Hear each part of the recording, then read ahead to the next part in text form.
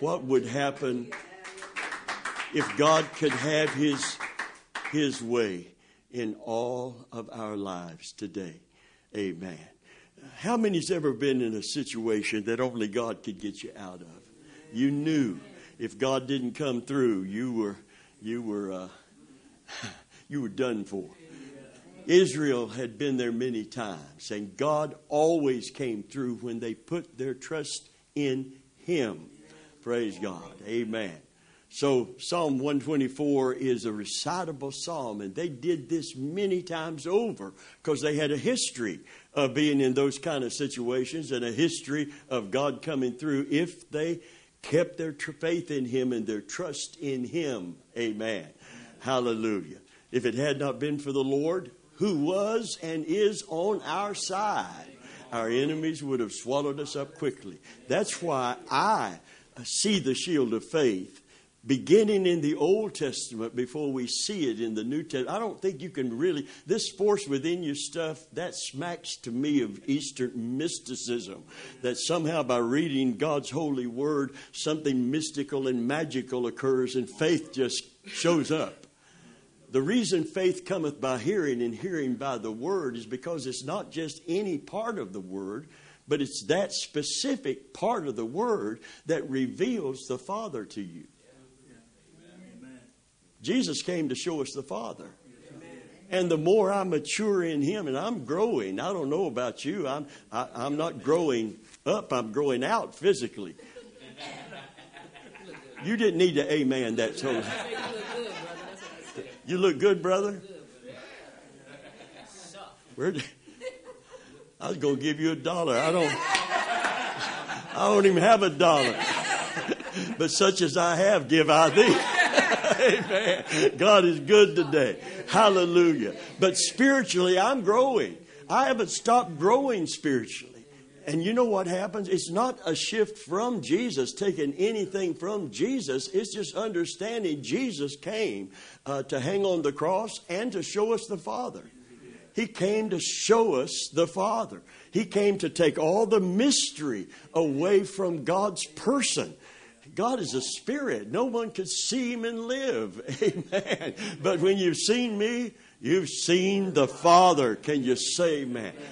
And the Bible literally said that He brought Him out. He brought Him out. He fleshed Him out.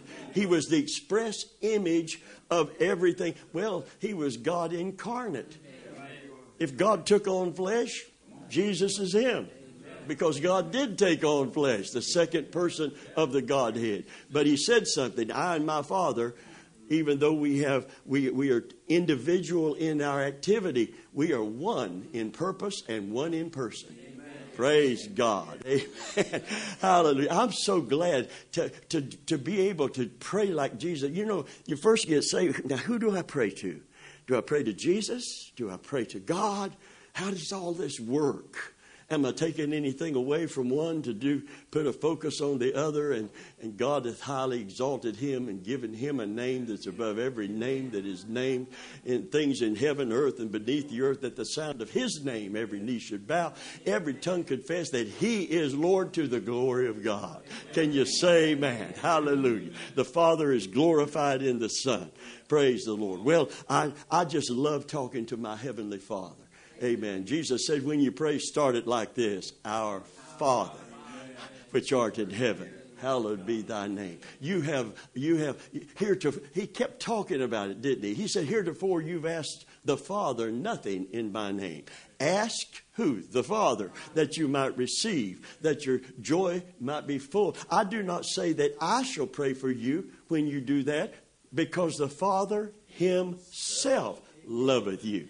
And He accepts you into His royal family. He calls you His sons and His daughters. And He allows you to call Him not just Father, but Abba, Father.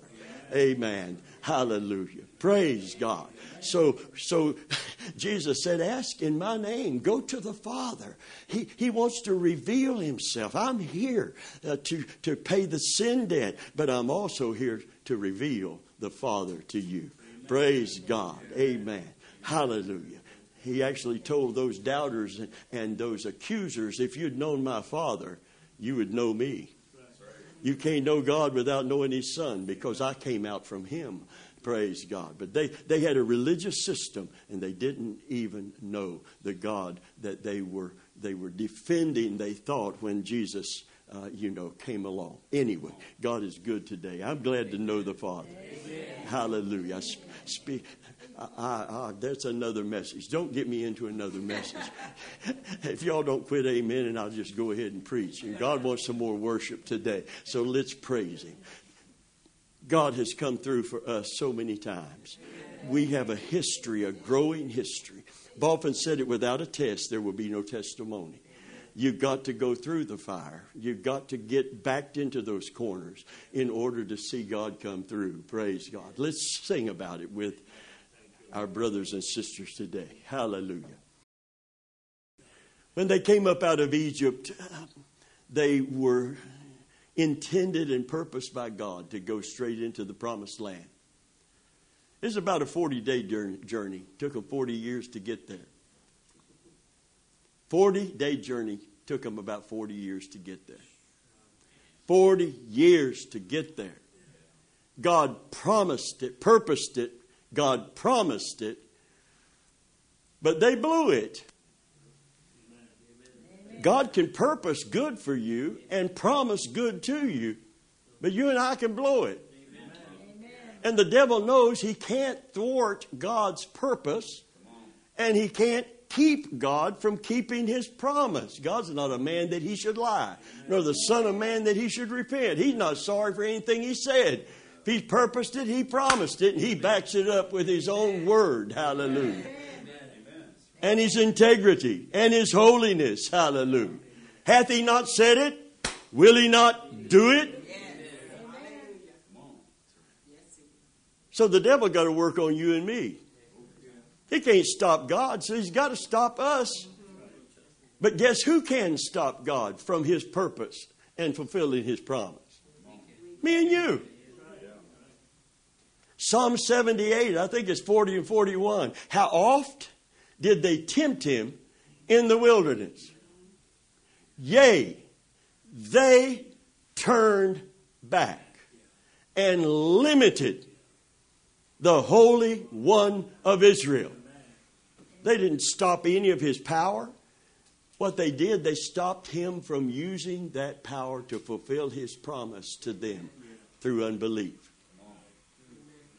And the reason that they turned back and limited Him, it said they forgot the hand of the Lord that brought them up out of the land of Egypt.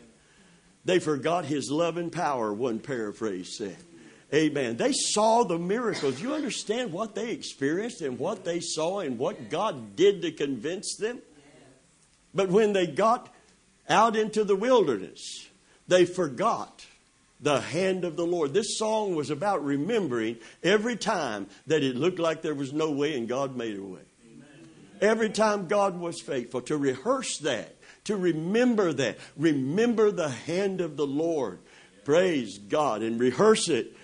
Sometimes we almost forget from Sunday to Sunday.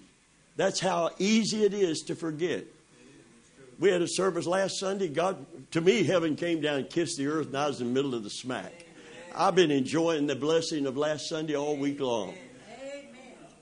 I mean, it didn't all drain out of me. We didn't have a perfect week. There's a lot of things went wrong this week. I was drained from praying for people with needs. I never realized we got people calling from the thrift store for prayer.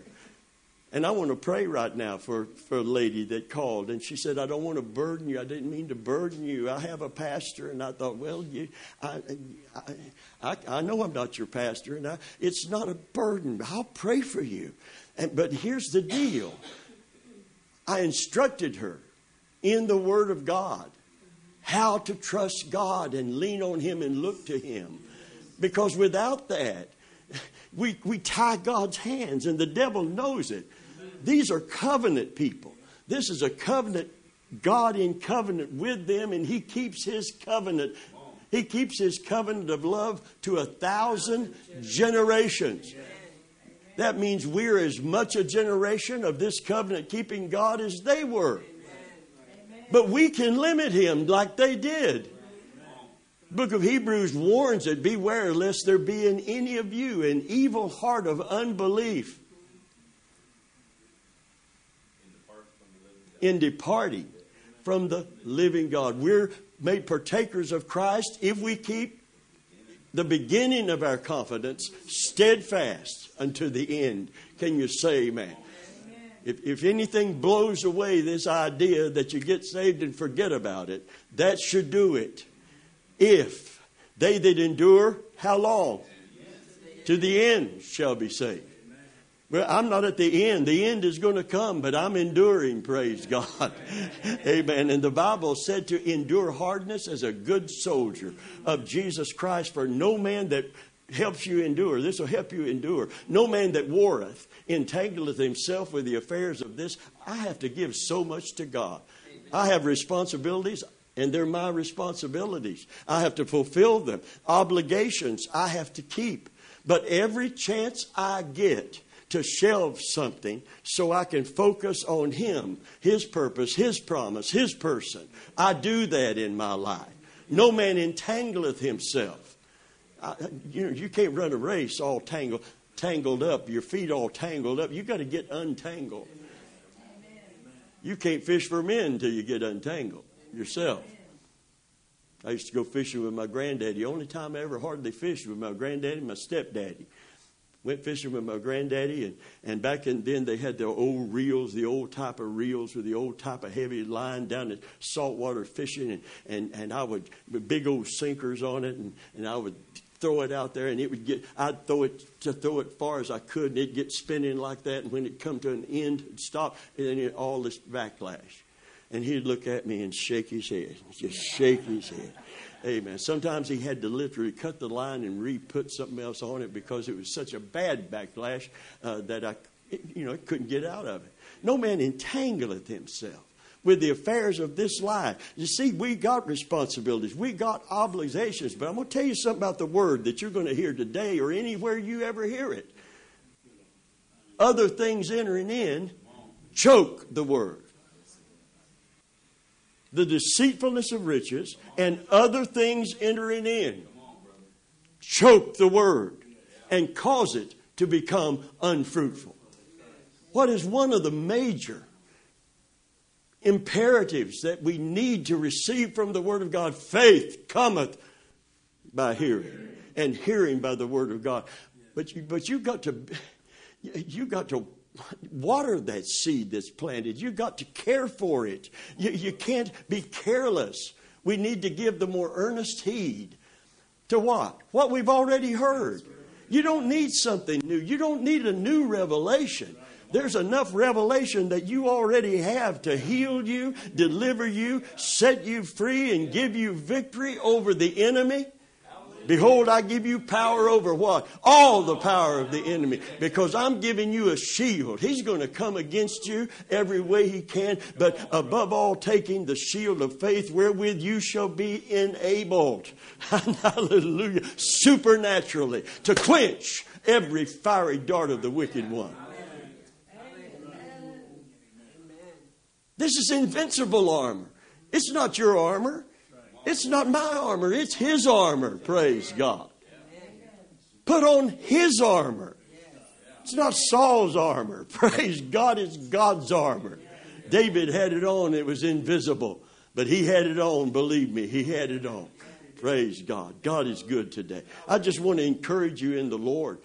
And you can overcome. You can have a life of victory. But just sitting in church won't make you a victor any more than sitting in a garage will make you a Buick.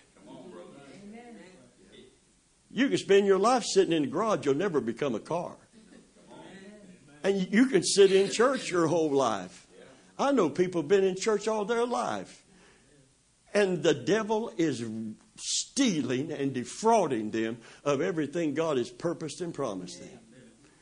For all practical purposes, their life is no different than anybody in the world that doesn't know Jesus when their troubles come. There is no breakthrough. It's as if there's no help. That's what they told David, wasn't it? There's no help for him in God. How be it? How say thou unto my soul, there is no help for him in God. We're going to do this as we stop today. I feel the anointing to teach right now. Listen, how many were here when we talked about Saul's armor?